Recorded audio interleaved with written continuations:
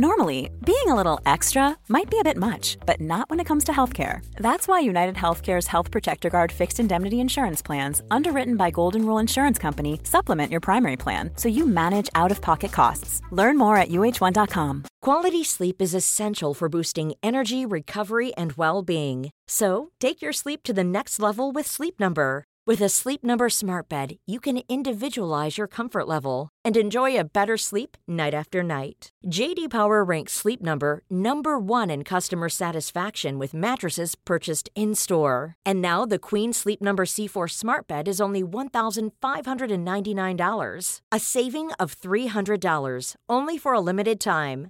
For J.D. Power 2023 award information, visit jdpower.com/awards. Only at Sleep Number stores or sleepnumber.com.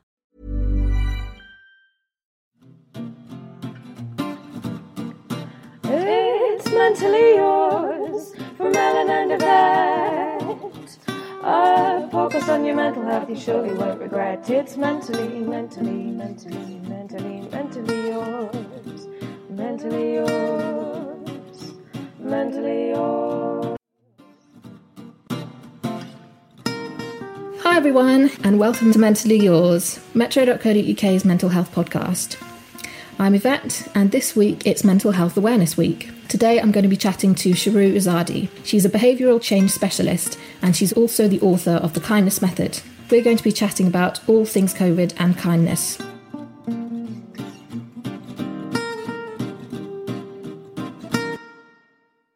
Like many people, I have days where I think, I could do this. This is all right, and surrendering to it, and other days where I feel like I'm a child, a really impatient child having tantrums, and then some days I feel really anxious, and some days I feel overwhelmingly grateful. So today I'm good, but who knows what tomorrow will bring. Yeah, I can really relate to that. It's such a roller coaster. I think the whole thing has just been such a roller coaster. Just like you say, like days of being sort of, oh, actually, I'm all right today. And then the next day is just completely all over the place. So, yeah. And there doesn't seem to be that much rhyme or reason. Like, I'm very much a person who believes that there are certain things you can do on a daily basis to like increase the likelihood of feeling a bit more positive, or increase the likelihood of feeling a bit less anxious, for example. But in this case, I've got to say, on some days I seem to just be irritable for reasons that I do everything right, but I'm just irritable or fed up. But other days it's okay. Yeah, it is a tricky time though, isn't it? Because there's so much stuff out of our control, and I think one of the things that's helped me is, bizarrely, even though I work in the news, has been sort of trying to avoid the news a lot of the time. But anyway, so we're here to chat about kindness because it is Mental Health Awareness Week and the theme is kindness. And you've written a book called The Kindness Method, which is primarily about learning to be kinder to yourself.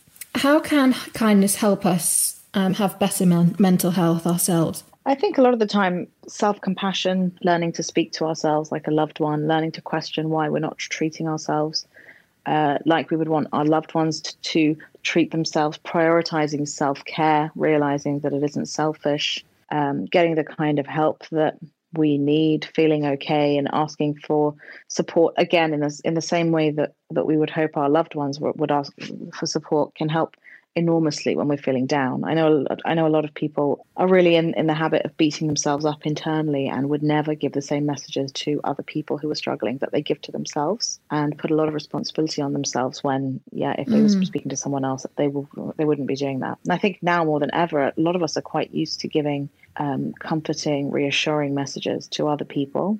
And yet I hear so much from people who are saying that they're being really quite harsh on themselves for either, not having been able to develop a routine of some kind, or not having exercised, or having chosen not to go outside even though they're allowed to, and yet really often when we talk to other people about things like that, we just kind of say things like, take it easy on yourself, You're absolutely right that it's really crucial at the moment, especially in a time where a lot of people are, they're isolated. A lot of people are sort of living on their own, or they're just sort of away from the rest of we're all in lockdown at the moment. It's really important, isn't it? Especially if you're sort of on your own, to develop a better relationship with yourself, I think. Yeah, absolutely. And to give yourself a break. I live alone, and I worked alone before this. And so I always really relied on socializing and my weekends and my evenings. And now I'm noticing that I'm finding those periods more difficult than ever before. Really, really difficult. Especially on a Friday night at the moment. I kind of think there isn't anything to punctuate the end of the week, and it's then that I really find it helpful to take it easy on myself, do whatever I need to do, eat whatever I need to eat, just to let myself be intuitive with what I need and trust that I can take care of myself really in whatever way possible. Why do you think a lot of people underestimate the power of kindness? Because when the theme of this week was announced, a lot of people were sort of thinking, it's quite wishy-washy. What can being kind sort of do? I think people underestimate it because they see it sometimes as either doing whatever you want, whenever you want, to whatever extent you want, or they see it as an indulgent thing to do. Whereas I've found, coming from a place of working in addiction and working in habit change, that self-compassion, self-kindness, self-care are absolute game changers when it comes to creating sustained changes in our lives. And little things like, I believe that if we speak to ourselves the way that we would speak to a loved one, we can get difficult things done. I believe that if we look at, say, unwanted habits as a solution to something, to a problem that we've had and we've looked for a solution to, with compassion and curiosity, we can actually gain a lot more insight into that habit and increase the likelihood of us being able to change it with that insight, as opposed to judging ourselves and beating ourselves up. And I also think that a lot of the time, for example, people reward themselves with acts of self-care when they've achieved a certain goal. Again, I believe that if we're engaging in acts of kindness and self-care towards ourselves all day, whether it's creating an environment that makes us feel happier, or listening to music, or prioritizing connection with people we love, anything that gives us joy, I think directly influences our capacity to do difficult things, such as create new routines, create new habits, and do things that we know are good for our physical and mental health, for example. So I think it isn't to be underestimated. And I think a lot of the time, if you think about a person who's struggling, if you wanted to motivate them and build them up, you would probably give them positive, affirming, compassionate messages. Whereas very often when we're struggling to change, we think that those sort of tough love messages will work. And I really believe that tough love can get us going, but that it's self-love that keeps us going. So during lockdown, it's probably more about sort of saying, maybe every day to yourself, I'm doing really well, rather than sort of saying, I must go out for, I don't know, a load of runs, or like I must do, or I should be eating sort of such and such. It's about sort of recognizing the things that you are doing and working out what you can do to be kinder to yourself. Yeah, and I think it puts us in more of a positive mindset to do those things if we take ourselves off the hook and take that pressure off ourselves a lot of the time. But I think also, we all have very well-intentioned, very ambitious plans. And I believe, and I know some people disagree with me, but I believe that for the most part, we know what we should do when it comes to ourselves and our bodies.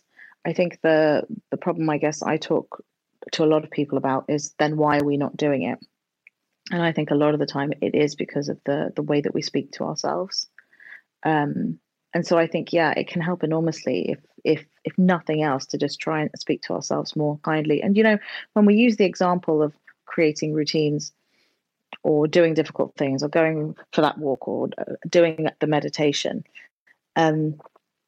it can be helpful to take things from thinking day by day or week by week to just choice by choice in the direction of feeling calmer and stronger and more positive. So, a lot of the time, I know especially my friends who've got kids, they don't know what their day is going to look like. And with all the best of intentions, they don't know how they're going to feel at 5 p.m. or 7 p.m.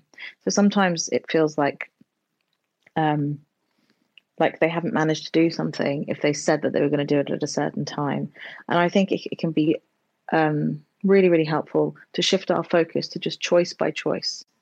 What choices present themselves to you throughout the day? And is there any way that you can tweak that choice so that it moves you in the direction of feeling a little bit calmer, a little bit more positive, both today and tomorrow? And I think the and tomorrow thing is quite important too. And when we start thinking like that, we can find tiny little pockets in the day to take better care of ourselves, as opposed to wait for a formal, structured plan, like go for a run. I mean, don't get me wrong, that's great. But if you're struggling with that, then I think a choice by choice is great, because it also leaves a room for the spontaneous choices you need to make that you can't necessarily plan for. Even little things like, if I've got 15 minutes in between calls and I see that there's a patch of sun by the window, I will put my phone on airplane mode and spend 15 minutes sitting in the sun. That's not something I would have planned to do in the morning for my mental health, but it all kind of helps fill that bucket of positivity and resilience that I'm always looking for tiny little opportunities to fill.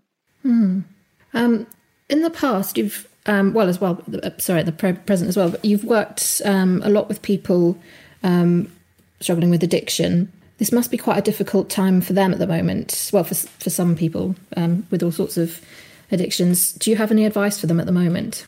I think they are, in fact, I'm incredibly inspired by people in addiction now more than ever. I'm speaking to people on a weekly basis who are in addiction recovery. Yes, there are a lot of people who are struggling.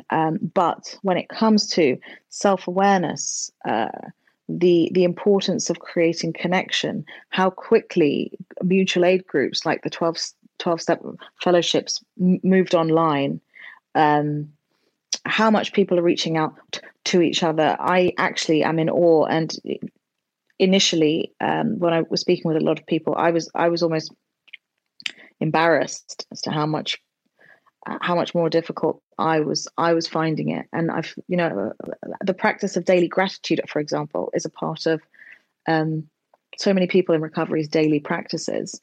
So actually, I don't think I have anything to teach someone who's already in recovery, frankly. That said, I think people in active addiction will be finding it very difficult. And I think people, it's a very dangerous time for a lot of people. I suppose from the other side, though, there's probably quite a few people who are, I don't know, maybe more at risk of sort of, I don't know really how to phrase this, but sort of, I think a lot of people are now relying on things in a way that they weren't before. So, I mean, lots of people sort of joke about how they're sort of eating lots of things they weren't before. Lots of people are joking about how they're drinking more. I haven't heard people joking about drugs and stuff, but I wonder if you think there's more of a risk of lockdown, of people sort of getting into those bad habits. And if you think that's true, how can they get away from those before they become a real problem? I know exactly what you're saying.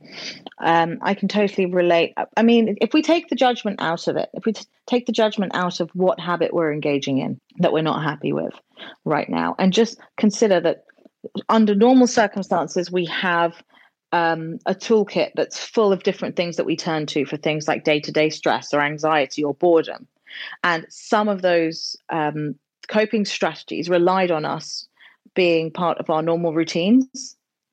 And we're almost pegged onto the existing framework of our lives. You may find that your gym was next to your house, or a lot of the connection you were getting that helped you de-stress at the end of the day was with your colleagues and being sat with them, etc. And so now invariably the strategies that we have available to us are going to be on heavier rotation, whether that's sugar, alcohol, etc. All these very effective things, but that maybe some of us would like to not be leaning on as heavily. And the thing that I would recommend for that is to consider what it's doing for you. Consider what the pros are and how it's serving you, and look at what else you can try out before you engage in those habits. So say, for example, you've been meaning to meditate as well, just trying 10 minutes of, a Headspace app or whatever. And you know that would help you in terms of calming your day-to-day anxiety. But another thing that you also do is that you like to have a glass of wine at the end of the day. Why not say, okay, both of these things are doing a similar job for me. And before I have my wine, I'm going to try and meditate and see whether that has a knock-on effect on whether I have a little bit less wine or whether I decide to give it a miss that night. But I'd say just identify what that habit is doing for you, because there's a reason you're engaging in it. With curious compassion, and just look at what else you can turn to give you a similar feeling. And look at this as an opportunity diversify your coping strategies. It's really interesting. I mean, I find your book absolutely fascinating. As you know, we had you on talking about it before already, but sort of this idea of, like, say, kind of curious compassion, sort of examining your habits, but not then going, oh, this is really awful, I should stop doing it. Because I feel like sometimes the more you do that, the more you then end up actually doing more of it to make yourself feel better, weirdly, and then you feel worse. But yeah. Yeah. I mean, I can relate to that. And I think that I am incredibly grateful to you, Yvette, because you were actually one of the first people who read my book and embraced it. And I was like, oh yes, thank goodness, someone who knows what they're talking about likes it. But I think nothing that I'm saying is new.